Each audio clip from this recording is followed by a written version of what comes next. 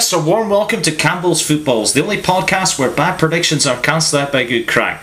So far this year on Campbell's Footballs, I've had pretty much male-dominated guests appearing on the show. Well, this week, that is about to change, as I am joined by one half of Aberdeen FC Women on this week's show. I'll be joined by Emma Hunter to discuss a magnificent season for Aberdeen FC Women, who won the SWFL Division 1 North Trophy not too long ago. I'll be discussing with Emma about life in management, the success of their season, and where they see themselves going forward in the future. I'll also discuss a little bit more openly with Emma about women's football going forward. Has the success of the Women's World Cup inspired some of her team? This is the only show where bad predictions are cancelled out by good crack. This, of course, is Campbell's Footballs in association with Toby Johnson Music. Boutique tears, boutique heart, boutique to burn, boutique to burn, boutique to burn. So I'm really excited to be joined on this Campbell's Footballs podcast by one half of the Aberdeen women's team, Emma Hunter. Emma, hello and welcome to the show. Hello and thank you for having me on. It's obviously a great honour to chat to you, and everyone loves talking about football, so I'm more than happy to chat away. Emma, you're in a really unique position because you're actually my first female guest I've had on this podcast, so you're in a really honoured position here, and I feel really honoured to have you on as well, so thanks very much for taking up the offer. No, you're welcome, and I hope I don't let you down. To be honest now, so there's a bit of pressure on you. Honestly, there's absolutely no pressure. For those of you who maybe don't know yourselves, can you explain a little bit more about the Aberdeen women ladies setup?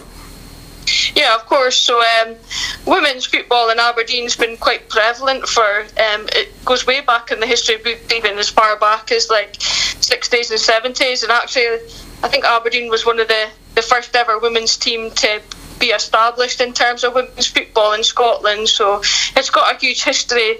So yeah, women's football is not new in the city, and Aberdeen ladies in fact have been a club for quite a few decades now, and they've been flying the flag kind of solo as a club, with a little bit of backing from Aberdeen Football Club in terms of now and again there would be some sort of partnership where they'd maybe get the strip or there'd be a little bit of support.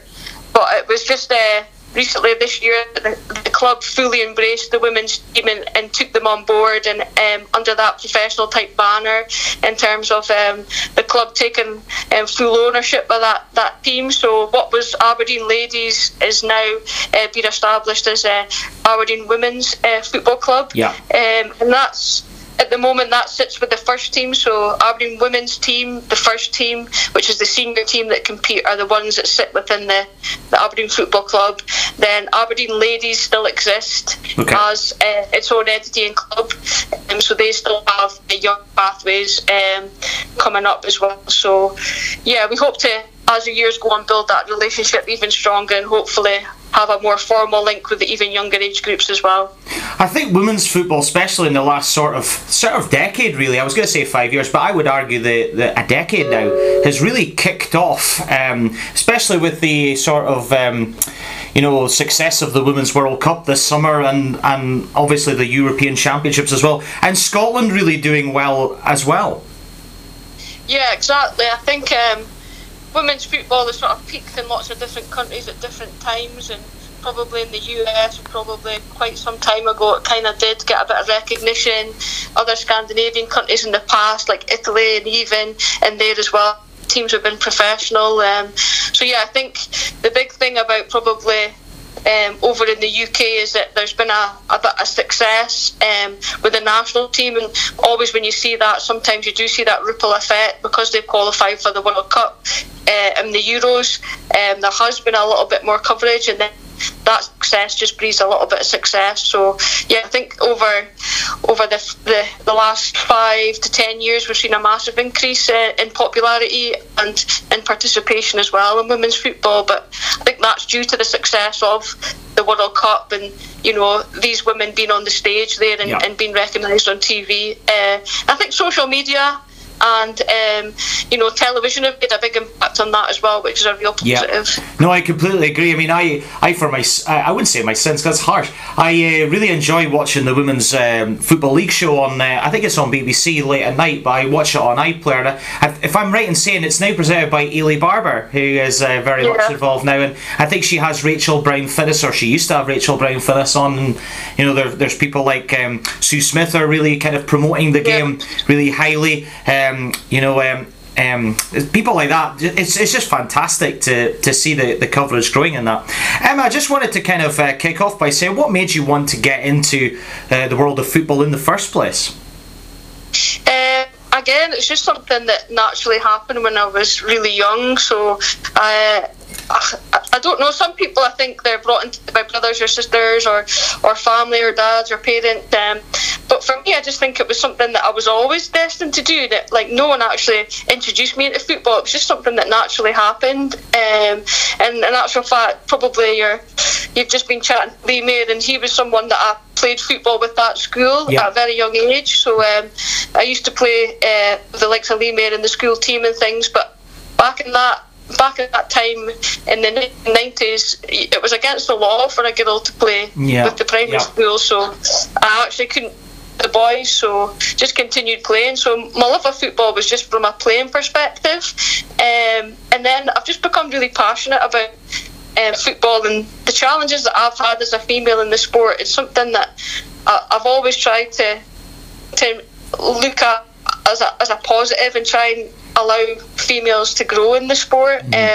So for me, it's just about look at growing women's football. And I love football, but for me, I'm really passionate about women's football as well. So it's really important that I stay connected to that and try and play a part or a small role in helping young girls achieve their dreams, really. Absolutely, and I think that's fundamentally important. And I've really noticed, and certainly in the last 10 years, how there's a lot more acceptance now that the women's game is certainly becoming much more appealing, as you say, with social media and television coverage. It can only be a good thing. You mentioned Lee Mayer there about playing with him at school and things like that. Was he an inspiration, or were there other people that inspired you to get involved in the game? I think when you're young, you probably don't realise that people around you are inspiring you all the time. It's not till you get older you start to think, oh, that's my inspiration, or that's what I'm achieving. For me, it was just because I loved playing it. There wasn't really anything that... It's just such an enjoyable sport, and in terms of that team spirit and bringing you together with friends, and it was just something that naturally happened. But there was a lot of people in my life that I probably look back at now and say, they played a big part and inspired me. And I think we fail to recognise that. It doesn't have to be those people that are high up and inspiring you. It's the day-to-day people in your life that actually keep you going. And for me, probably that example of Lee Mayer now, looking at that, we both come from similar backgrounds, but Lee's had a really professional career, but it was something that was never available to me. And that's probably then now that I would just dream of that happening for someone looking at myself back then. If I could have that dream and to play professional, that's what I'd like to see for the young girls now. That would be absolutely fantastic. Can you give a sort of memory of when you kind of kicked off in the professional game as a first of all a player, and then obviously when you transferred into more of the management setup? So I think football gave me real opportunities in terms of allowing me, probably academically, was never really that interested. It was always sport that was what drove me. I managed to get a scholarship to go to the USA and play there for 4 years and study at the same time. Opportunities that would never have been there if I hadn't played the sport. So I got a real opportunity to play in different countries. I played in Sweden for a little while as well. That was really what football offered me, and it was almost like my career in a way. It was that opportunity of football gave me. And then in terms of being in the US, in order to sort of keep myself going, earn a little bit of money. I did some coaching on the side just to get some money so that I had something, and it just kind of grew from there. So I had a bit of coaching background just from a really young age because I had to make money, and then just realised that once I'd finished football, there was, you know, an opportunity to help some young girls. And then once you start, it's almost like playing again. You get a bug for it. Yeah, absolutely. You obviously said that you were in the US and Sweden. How different is the culture and the setup of the women's game over there compared to Scotland? Yeah. Back then as well, it was drastically different. I think we're closing that gap now in this day and age, but maybe back when I went to the US, maybe in the 1990s, and in Sweden, it was drastically different. It was night and day, really, in terms of the perception, in terms of the facility and the support you actually got over there, and then even in terms of the ability and the playing ability as well was so different. But that was just simply due to investment into the female game in the sport, and also people just that acceptance that it wasn't a male dominant sport in these types of countries. So yeah, it was hugely different. The facilities and the training and the opportunities that you got was massive. But I would say now, looking at the setup, that you look at the English game just past this weekend with the crowds that they've had at their games, and more and more women being able to play professional, that gap is definitely closing. You look over in the US at the moment, and they're still drawing in bigger crowds, and they're probably earning a lot more money, but I think that gap is now starting to close, which is really positive. You touched on what I was actually going to ask as my next question, which is the crowds in England. I mean, you made a fantastic point about, I think it was Spurs Arsenal at the weekend, wasn't there, where they had a really good attendance, and if I'm right in saying, I think Arsenal won 2-0, and I think Kim Little got one of the goals, didn't she? Yeah, and I think Kim Little's a great advocate of someone that's come from the sort of this area in the north of, you know, playing for Mintlaw as a young girl, and now look what she's just gone and played in front of it. It's truly amazing, and in actual fact, we're seeing these records, crowds. This is breaking almost every month now at the moment in women's football, where we're seeing different records cropping up in different places, and even in Scotland, before they went to the World Cup, when they played Jamaica at Hampden, we broke records for crowd. That's right. There's huge strides happening, but it's really, really important that A, Scotland doesn't fall behind, and B, we get a hold of this momentum and make sure that we don't miss an opportunity. Yeah, no, I completely agree. And you mentioned about key players and that involved as well. And I think the English setup as well, and we'll touch obviously on the Scotland setup in the leagues and that in a moment. But I think the setup in the English leagues is fantastic, because at the top you've got Chelsea, Man City, and Arsenal. Really, the sort of main three at the top. But then you have Manchester United, who are really kind of trying to push quite a lot of emphasis into things going forward. You've got Everton, who had a great win against Liverpool at the weekend. You've got a lot of good teams there, and it's a really competitive league. Yeah, it's brilliant, and I was actually really fortunate enough a few months ago to actually get the opportunity to go to Chelsea and spend 2 or 3 days with Emma Hayes and the Chelsea team. Mm-hmm. So she's fantastic. Yeah, like for me, you talk about inspiration, and just spending that day hearing from Emma Hayes and the challenges and things that she's had to come up against, and the barriers that she's broken down in terms of what she's got at Chelsea now has been unbelievable. Yeah. It's fantastic. Like the resources that they've got, and for me, it's the club really behind the women's teams, and it's the Chelseas and the Manchester Cities and the Manchester Uniteds. You can see that the club's really behind them, and they're really pushing them forward, which is really, really brilliant. It's all down to having the right facilities to train, the staff, being able to allow the players to train more often, because that's one of the things that we need to work on. Is that the game has to be attractive, and we get that. In order for people to come watch, it has to be enjoyable, but we can only get there if we can allow the women to train every day, to be better players, for the ball to move quicker, for them to move quicker. So for me, that's probably where we need to just keep building on. So yeah, it's fantastic to see these big clubs now taking the women on board, and hopefully these clubs will see an investment in return in terms of eventually there will be income to generate from this as well for the women's side. So Yeah. hopefully they're maybe investing some money, but in return I think that could potentially come back. Even you look at some of the stadiums as well. I know that they get to play out of these big stadiums now, like Chelsea played at Stamford Bridge, which is fantastic. And you maybe get people going to those games at Stamford Bridge that they maybe can't go and watch at Chelsea, maybe because A, they can't get the tickets, or B, they can't afford them. Absolutely. So Absolutely. gives you different audiences as well. Well, this is it, and it can only be a positive thing for the sport going forward. Just a sideways question, because you mentioned about training facilities and stuff like that. Yeah. Obviously, Aberdeen have just opened Cormac Park recently. Did the Aberdeen women get an opportunity to use that training facilities as well as the men? Yeah, so we've actually been training there in the last couple of weeks. Superb. So yeah, that's fantastic, and that's really what's going to make a difference for us as well.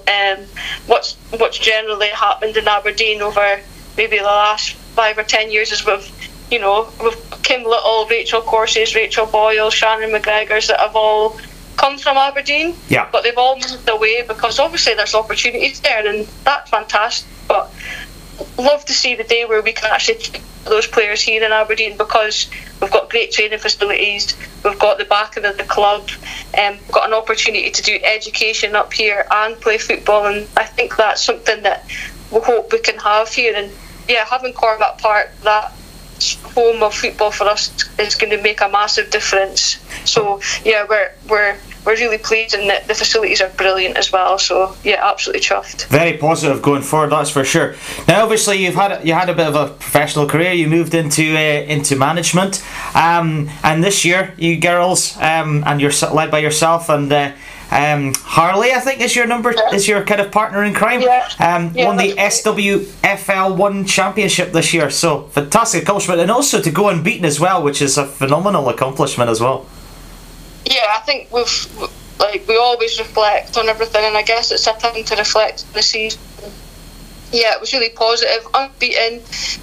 Probably looking back, wasn't the perfect season. There was things we could have definitely have done better in, but we recognise that, and we're actually a really young team, and everything that we're doing is building towards the future. So yeah, as long as our performances are good, results will come eventually. So we're looking forward to the next challenge, because really that level, people externally would expect us to win that league, and quite comfortably, which is fine. We accept that as well, but it's now moving up to the next league where we're coming in a really strong league where we've got Dundee United, Partick Thistle, we've got Hamilton in that league, Kilmarnock. It's going to be a really, really competitive league, and we're really looking forward to it. I was just trying to work out the structure of the Scottish setup, but I was slightly confused, so you might want to enlighten me a little bit with that. So so Glasgow City are obviously in the top league. Is the league that you're about to move in the league below, or is it a joint? Yeah.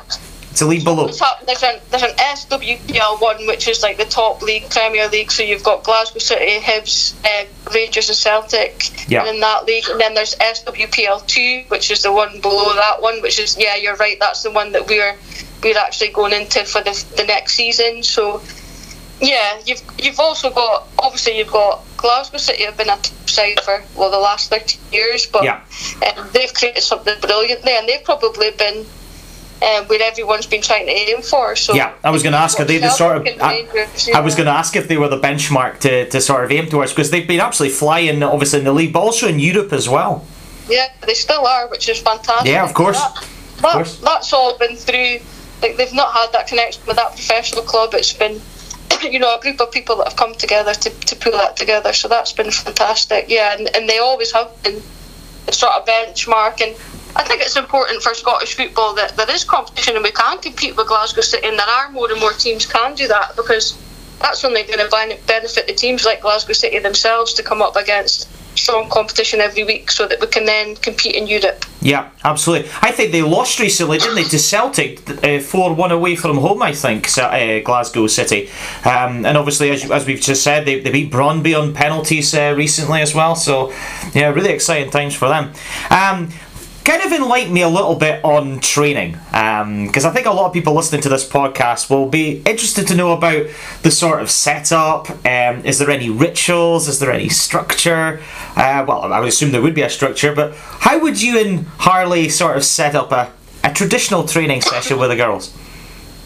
Yeah, so it's really important. Yeah, we have, like most clubs, we have a philosophy and a style and a culture that that's probably what we've been working on in the last year or so. Mm-hmm. So everything that we do always refers back to that philosophy, that culture, that style. So yeah, typical training, we'd probably look at everything would embed back to our philosophy and what we're trying to achieve. On the Tuesday, we'd probably do some conditioning work within that session, but it would be, quite a session that'd be quick, a lot of ball activity and things as well, just get the girls ticking over after the weekend's match. Wednesday, they go in and do a strength and conditioning session, which is specific to them. Yeah. Building on some of the key attributes you need in your position-specific work, and also just generally fitness work that you need to work on. And then on the Thursday, we'll often come to training earlier and do a little bit of analysis on the match that we just played, or it might be analysis on the team we're about to play, so that'll be watching some video footage, analysing how they play, how they'll set up, and then we'll take that onto the pitch, work on some real specific training on how we're going to approach the Sunday's match, and we'll really focus on, again, referring back to the philosophy and style. Then on the Friday night, we'll quite often come back in, do a little bit of shaping work on the pitch, making sure we've got some clear direction, and then Sunday would be our match day. And how much roughly would you get at a match day? Because I think, am I right in saying you play games at the Chris Anderson Stadium at the Sports Village in Aberdeen? Yeah, so that's been our home ground at the moment, is the Sports Village, and we're hoping that potentially the matches can be played at Cormac Park next season, but we'll have to work scheduling for that. But yeah, I mean, in terms of people come to watch, probably the most we had was when we were probably playing Rangers in the quarter final, maybe had 400 people watching. So yeah, that's something we'd like to build on, and we know as we move up the leagues and the competition gets greater and the football gets better, I think we hopefully can get more crowds. But I think that's probably something that the club will work on as well in terms of strategy. Look to maybe see if there's a game on an international break where we can play and try and get some Dons fans. And I think that's what we need to try and do. Is that I think what the women's game can do is it can engage different types of fans. It could be young girls, it can be females, it could be families. But I also think that it's a way to engage some of the Dons fans as well, to get them to come along and see some of the games. Absolutely. And I think they'll be rightly impressed and actually maybe want to come back as well. So I think as the next season goes, I'm sure the club will be working on a strategy to see if we can get more and more fans to the games. And have you been taking or getting any advice from your the counterpart of the men's team, Derek McInnes, at all? Men's team are great. I mean, because we're relatively new and we've probably been quite focused on ourselves this first season, it's been quite difficult to get that together. But yeah, they're really open to help and supporting us, and quite often I've spoke to Paul Sheeran, who I've said to him, can we come and watch your sessions and maybe take some notes and things, and they're quite open to helping and supporting us, and it's nice because we actually fall under the Youth Academy management of Gavin Levy, so we've also got that support mechanism there in terms of CPD and in services and things. So yeah, there's loads of support from the club, and you just need to ask sometimes and you'll get it. But definitely, yeah, it's really good that it is there to get that support. But yeah, I think that relationship will grow and grow as the years goes on, and we have to be cautious that it's only been the first year, so but that relationship will grow as the years go on as well. Absolutely, I think that's very important to have that cohesion and that kind of coordination with the men's and the women's teams. I think it is very, very important. Just with regards to the players, and you don't have to answer this question if it's a bit kind of forward, but are there any sort of cheeky people in the dressing room that really enlighten the team or are really determined and work hard? Is there any sort of characters? 100%. The team's full of characters, and I really like that about women's football as well. Is that you've got all different types of players, and I think that's maybe what's different about the men's professional teams. I don't think you see them in that light quite as often. But yeah, we've got women in our team that are chartered engineers that work so hard during the daytime, and they get to training at night after a stressful day. We've got teachers that have probably had to deal with unruly kids all day and then let loose on the pitch at night, which is great. We've also got some really promising young players that are youth internationalists. So we've got under 19 Scotland players and under 17 players. Yeah, and some of the youngsters can be really cheeky and try and get away with things.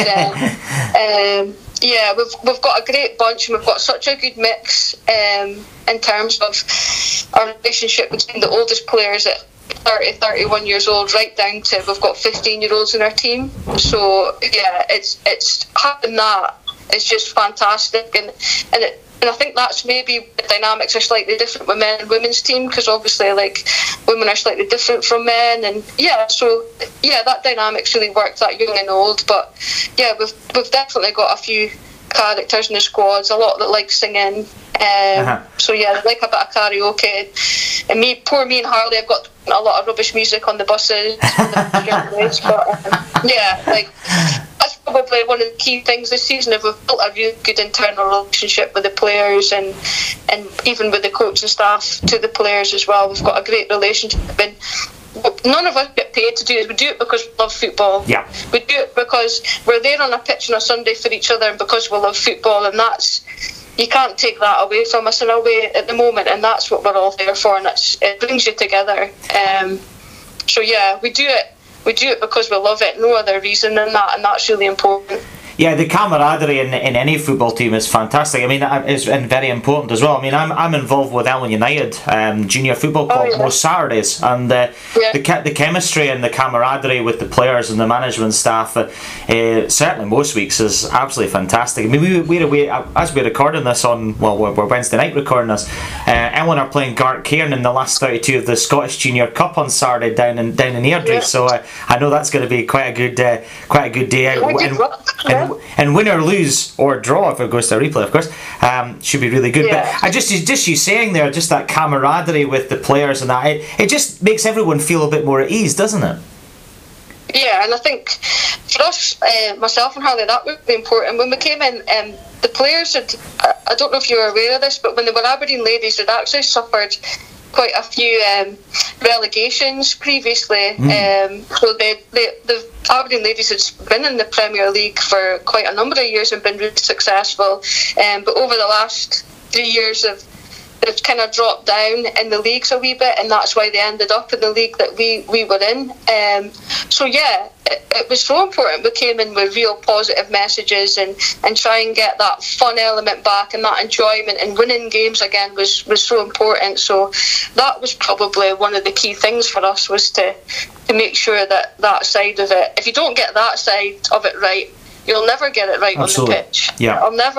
It'll never work on the pitch. They both come hand in hand as well. If you're not doing things on the pitch, then it's difficult to get that positiveness and togetherness as well. So it's a fine balance. And so yeah, it's important that you don't spend too much time on the pitch and not enough time off the pitch, and vice versa. So we've spent a lot of time on how we do things off the pitch as well. Yeah. Is there any sort of lasting memories that you can take from trips away, or obviously the success of winning the league championship this year must have been a fantastic party afterwards, I take it? Yeah, I think obviously winning the league was great, but I think that happened gradually. I think for me the biggest thing was probably doing so well in the Scottish Cup. I remember Spartans away from home, and they were a big club in the Premier League, so it was probably our one test actually of like how ready are we to move up the next levels, and we went down away to Spartans in that Scottish Cup just thinking we just need a good performance, we need to show where we're at, and we actually came away, we were 1-0 down at half time, and we turned the game around and managed to win 2-1, and that to me was probably one of the best feelings in terms of we did it, and we're still capable, we're still up there, and we can compete with these teams. So, and the attitude that was shown to come from 1-0 down to 2-1 up, Shows great mental strength to come back from a goal down as well, especially away from home. Yeah, especially with the young team that we've got as well was fantastic. So yeah, that was probably one of the highlights in the league. But yeah, there's been so many throughout the season. A lot of positives, and that's what we wanted, and we just need to build on that again next season. Well, that was what was my next question is. Obviously, you're now moving up a division. What? There's two kind of questions to this. What I take it the first one's probably quite easy. What excites you most? Just that challenge of competing against teams that are a little bit of a higher level from what you've played previously. I'm guessing is the answer to that question. Yeah, I think that's it, and it's just that, you know, I'm not taking anything away from the league that we're in, but there was games that we probably were comfortably winning, 9-0, etc. So it'll be good to get those games that really challenge you as a coach as well, where, you know, you maybe tactically need to do something in order to change the game and really test our players, our philosophy and what we've been working for over the last year. Test the players as well in terms of their mentality as well, I think, because I think that's probably one of the things as a footballer is it's okay to have the technical ability, but do you have the mental ability as well to cope with certain situations? And that's what we want. And for me, it's about developing those young players to be the best that they can be as well. So seeing them up against better players week in, week out will make them better players. And I guess I'm excited for lots of different things. And in terms of I'm excited to see individual players' development. I'm excited to see our development as a squad and as a team, how we can compete. So there's lots of challenges ahead that we're really excited about, but we're more than prepared for them. But we also need to be realistic that we're a really young team. We've just started, we've had a good successful year, so we need to be realistic, and this is going to be a hard league, so we need to just play well. Take every game as it comes. I know that's a cliche, but it's true. Just focus on the game ahead, and then we'll see what happens. No pressure this season at all. You mentioned the mental side of the game, and I think in any sport, the mental side is probably just as important as the physical side. I play bowls and darts in my spare time, and it really is such a mental strength to your game. And if you can really be strong in that areas, then that accounts for quite a lot, I think. I'm sure you agree. I don't know. I don't know what people's experience is, but sometimes in the north we've got that reputation, or you notice that we're quite timid, we're quite reserved actually, and sometimes when you come up against teams down south and they're really confident sometimes, or they come across confident and they challenge you, we can sometimes break down and go into our shells, and that's something that we need to make sure that we don't do this season. And that's quite easy to do as a young player, because you've not been in those situations. The more times you're in a situation, the better you become in them. So it can be really challenging, and the mental side as well. I think that's something that we probably don't coach enough in terms of off the pitch. Dealing with resilience and things like that with young people nowadays. So I think that's something that we need to work on off the pitch as well as on the pitch. But you've got to be in those situations more often to be able to cope better at them. So that's what we need to do. We need to be in those situations more often as young players to get them used to it. It's the same at international level. We'll quite often see our young players doing really well within their nationally within their own leagues, but when you go and play international football against different countries, it can be completely different for them, and they struggle at times to deal with that. So even at a national level as well, that's something that we need to get better at. Is the dream in time to have some of your players represent Scotland on the biggest stages? 100%. That's probably what I'm probably involved in coaching for. It's to me, I'll forget about what happened this season. That's that'll be gone. I'll probably forget about all those moments, but I'll never forget the player that's standing in front of a giant crowd, or whether it be at international level or just at national level, just to see them succeed and do that things. That's what I'll remember. And that's what I'll take to my grave in a sense. that I've achieved. That's my achievement, is to see those individual players doing so well, and it doesn't have to be, at that huge stage. Just doing well at their level is all you can ask for. So yeah, that's probably what would probably make me proud. We've already got that. We've got players that represent their country and do that. But just seeing them go on and do anything well in their life would make me happy and proud. Absolutely, and I was kind of leading on to my next kind of two-part question. Has Shelley Kerr, the Scotland women's manager, come to watch any of your games yet? She was actually at our lunch. So we had an awards lunch, which was fantastic, that the club set up, and Shelley was actually invited to attend, so she obviously met all the players. She knows quite a few of them already in terms of, because they represent the national squad, she'll quite often go and watch them, etc. So yeah, I think she's aware, she sees a lot of the players. In terms of seeing one of our matches, probably hasn't had that opportunity yet, but hopefully when we're up in the SWPL2, she'll probably be at a few games. But yeah, Shelley's been brilliant, and she was brilliant at the lunch as well, in terms of inspiring young women and young girls to get involved in the sport and do as well as they can do. Yeah. And every time I've met Shelley, her one key message is enjoy it. Yeah. And yeah. I think that's one of her key statements and one of her key messages to young players, and any player really, is to just enjoy it. Yeah. I was pretty sure I bumped into her last year, actually, at the Sports Village when Ellen United were playing a game, and I walked past her. I was near as damn sure it was her, and she said hello to me, and she, I don't know if she knew who I was. I don't know what happened. I was kind of a little bit, kind of all over the place at the time, because I was a bit lost. And then when I was going back home in the car, I kind of thought that was her. Oh, really? So it was a little bit of a mare from me. Yeah, she did. I do remember she was at the Sports Village, because she was doing like a regional insert type thing at the Sports Village. I remember I coached this Scotland national team at 16s. I'm the assistant coach for them as well. So we were actually doing a training camp at the Sports Village. So it might have been, because she was at that, it might have been there actually. That was at the weekend. Could very well have been.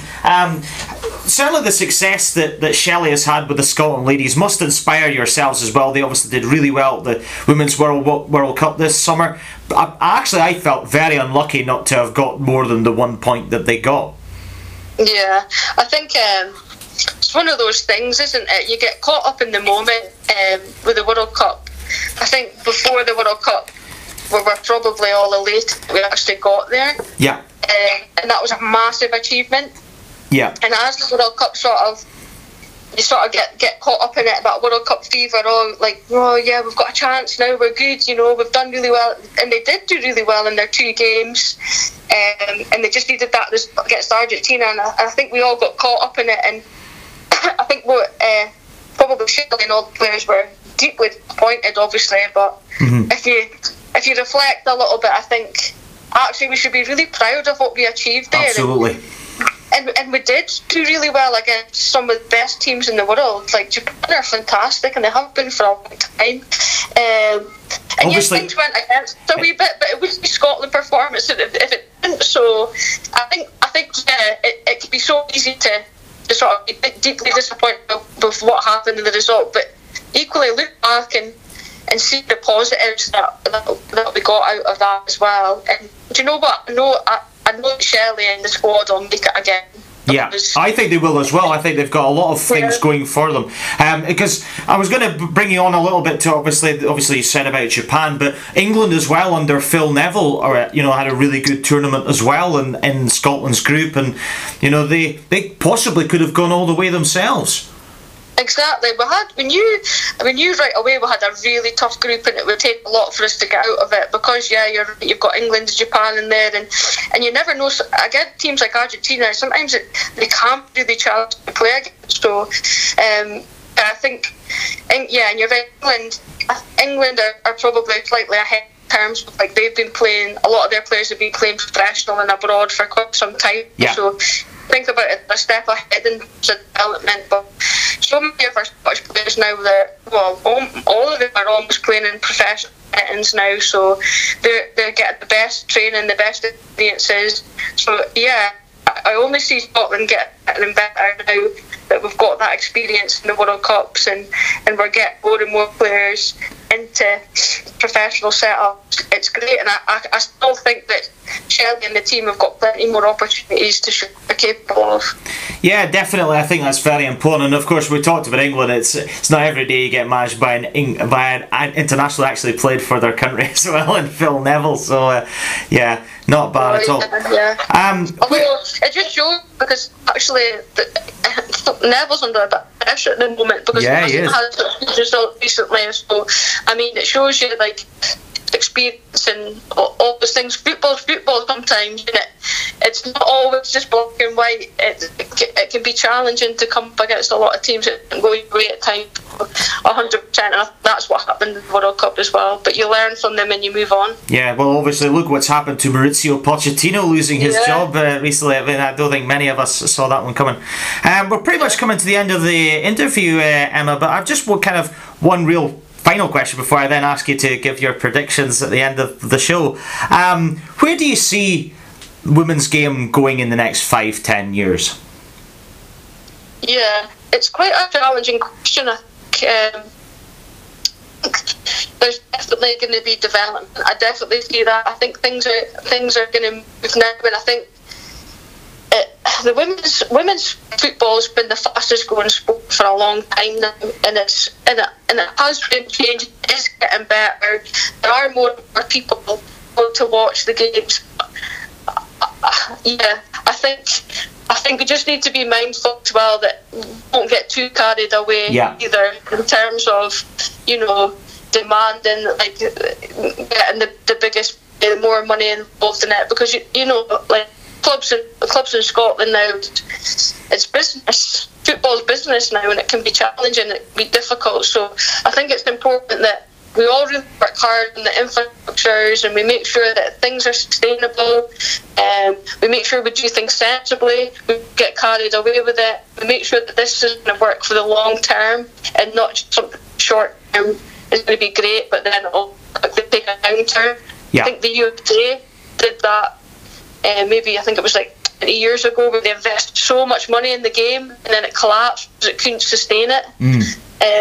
So it's really, really important that it's got to be a slow and gradual process as well at the same time, and we make sure that we're investing in it is sustainable, as a sustainable level, and can continue to grow it for a longer term, if that makes sense. Yeah, definitely. I think it's very important that the momentum, as you say, is kept, but obviously kind of approach it with a degree of caution as well. There is one last question that I've just thought about before we move on to my predictions, which is kind of a little bit of the theme of my show these days. When does the season recommence for you girls? Or has it commenced already again?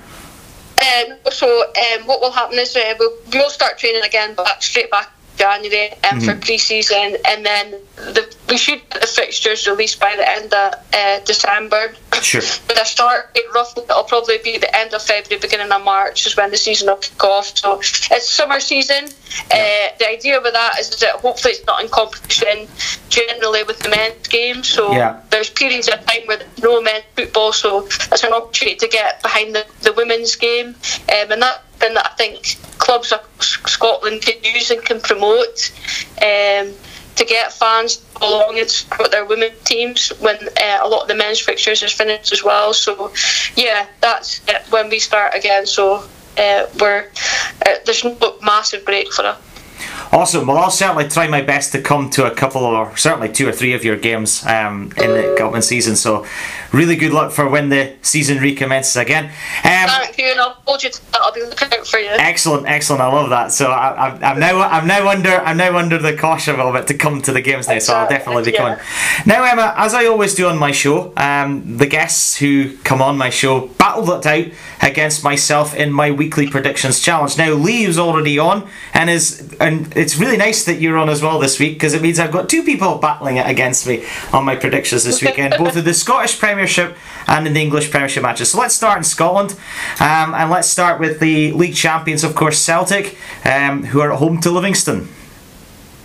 Yeah, I think I'm going to go for a Celtic victory. Obviously, I think they're really, really strong squad, and a lot of really positive results. And I think with Rangers right on their tail, I think they're obviously going to make sure that they get a good result. So I'm going to predict a score of 3-0 to Celtic. 3-0 Celtic. I've gone with 3-1. I think Livingston will battle quite hard and nick maybe a goal late on, but as you say, Celtic just have too much quality and really played well. Yeah. Obviously, some of the players like Ryan Christie played really well last night for Scotland in their win over Kazakhstan.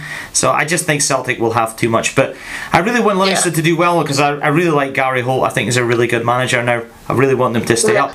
Next up is Jack Ross's first game in charge of Hibs at home to Motherwell.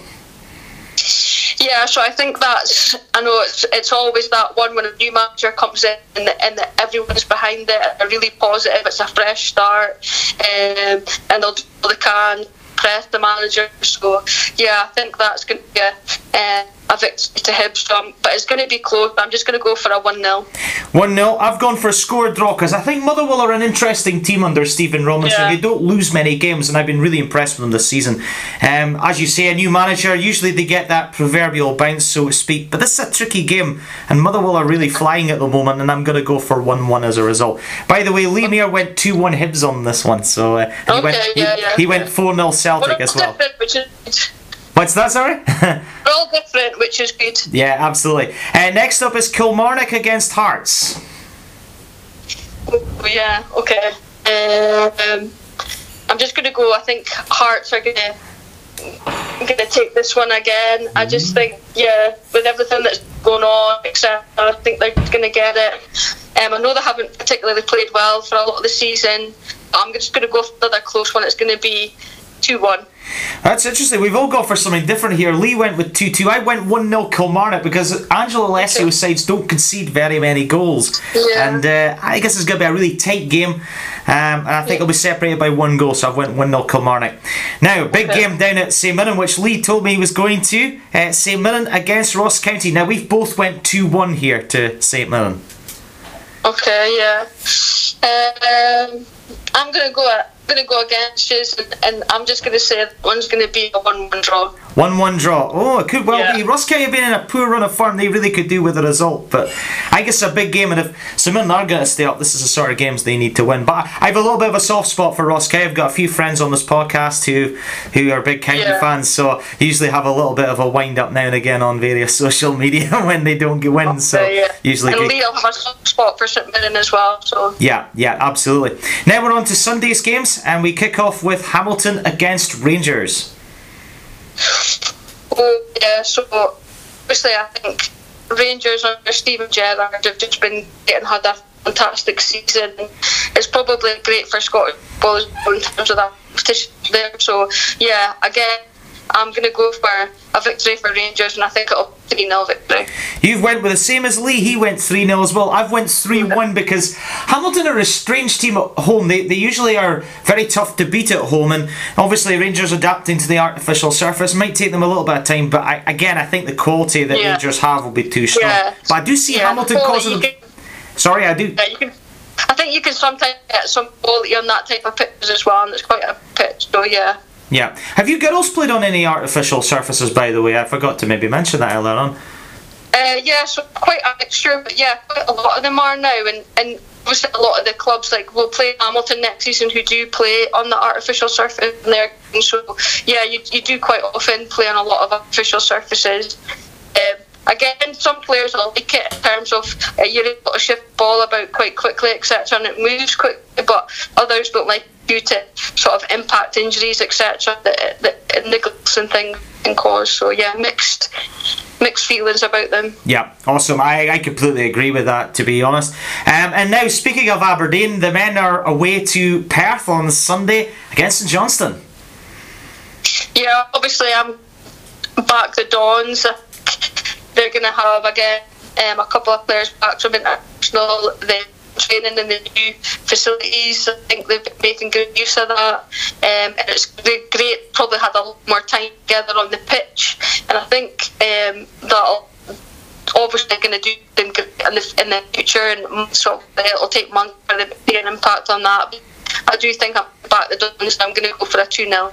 You went with the same as me. I've also went 2-0 Aberdeen. Lee went with 1-0. I think Aberdeen usually do quite well down at Perth in recent times, and I just think they'll get a win, especially with St Johnstone having a really bad result against Hibs before the international break. Let's move into the English Premiership. Now, I made my prediction on this first game before Maurizio Pochettino got sacked with Spurs, and to be fair, Lee did as well. So it's West Ham against Spurs. I'm not going to change my prediction because of this podcast, but I went 1-1. But now, obviously, with Mourinho coming in, I maybe would have changed my mind, but I'm going to stick with the game. I'm going to stick with 1-1. Lee's went 2-0 Spurs. Okay, I think there's going to be. I think Mourinho's going to be tough to start with. I think it wouldn't surprise me if the result goes against him right. Going a bit of pressure on him, so I'm going to go the way, and I'm going to say Spurs are going to lose 1-0 to West Ham. Ooh, 1-0 West Ham, interesting. Certainly keep an eye on that one. Do you think Mourinho will do well at Spurs?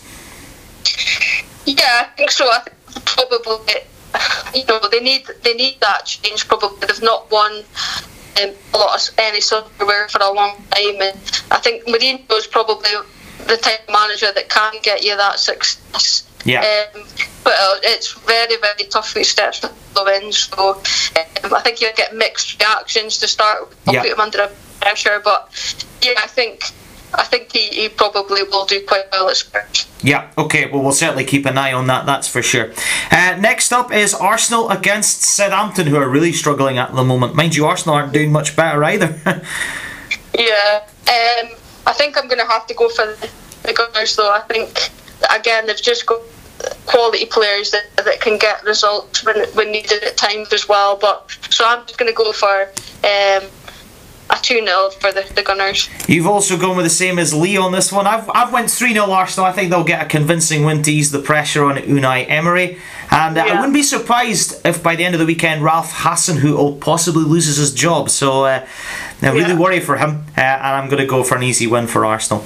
Now, next up is a really good game, and myself and Lee have went contradictory ways on this one. Bournemouth against Wolves. Which one is it, sorry? Bournemouth Wolves. Oh, okay, yeah. Oh, yeah.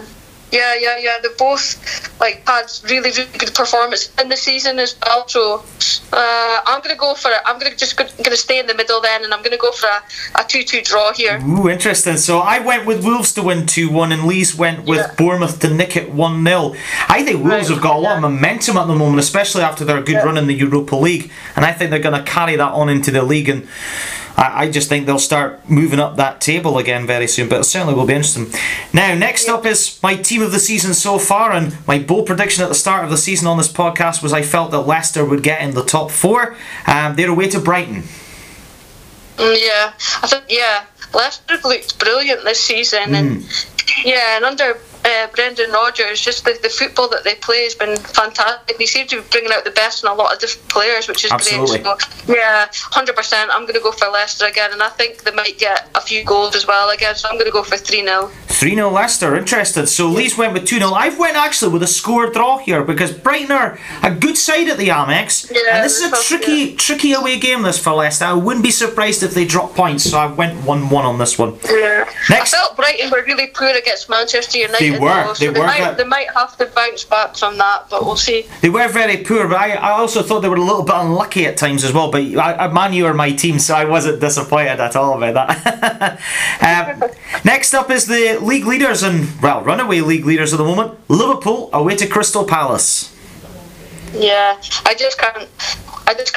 Although I think tactically Crystal Palace cause problems, I think that they'll make it quite hard for Liverpool. But I just think the class Liverpool have got and the momentum that they've got, and both good at scoring ability that they've got. Again, I'm going to say that they're going to go 2-1.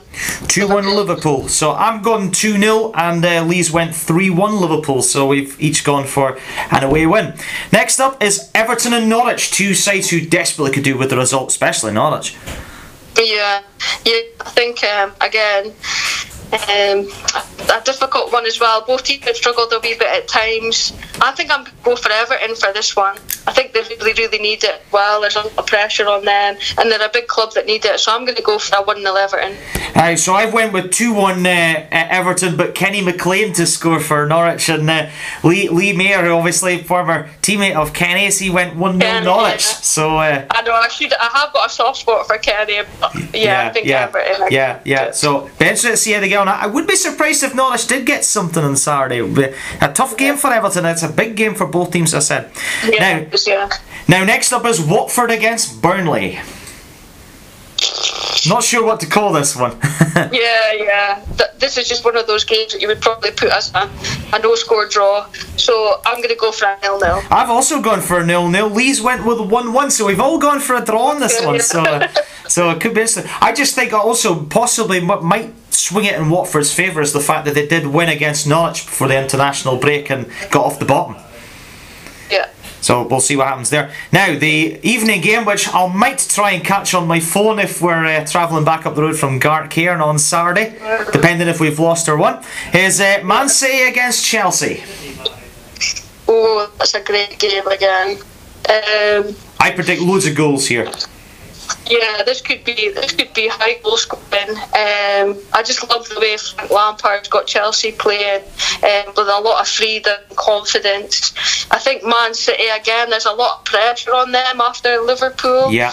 But I don't know. I think again after that defeat from Liverpool against Man City, I'm going to go for Chelsea nicking it, Ooh, interesting. So I'm going to go for a 3-2 Chelsea. Well, interesting. So Lee's went with 2 each. I've went 3-2 City, and I'll tell you actually make a very interesting point, because Chelsea under Lampard are really playing some great football at the moment. I think this sort of game could really suit them, because City aren't very good defensively this season, and I think City are at the stage now in the season where they can't afford to lose any more games.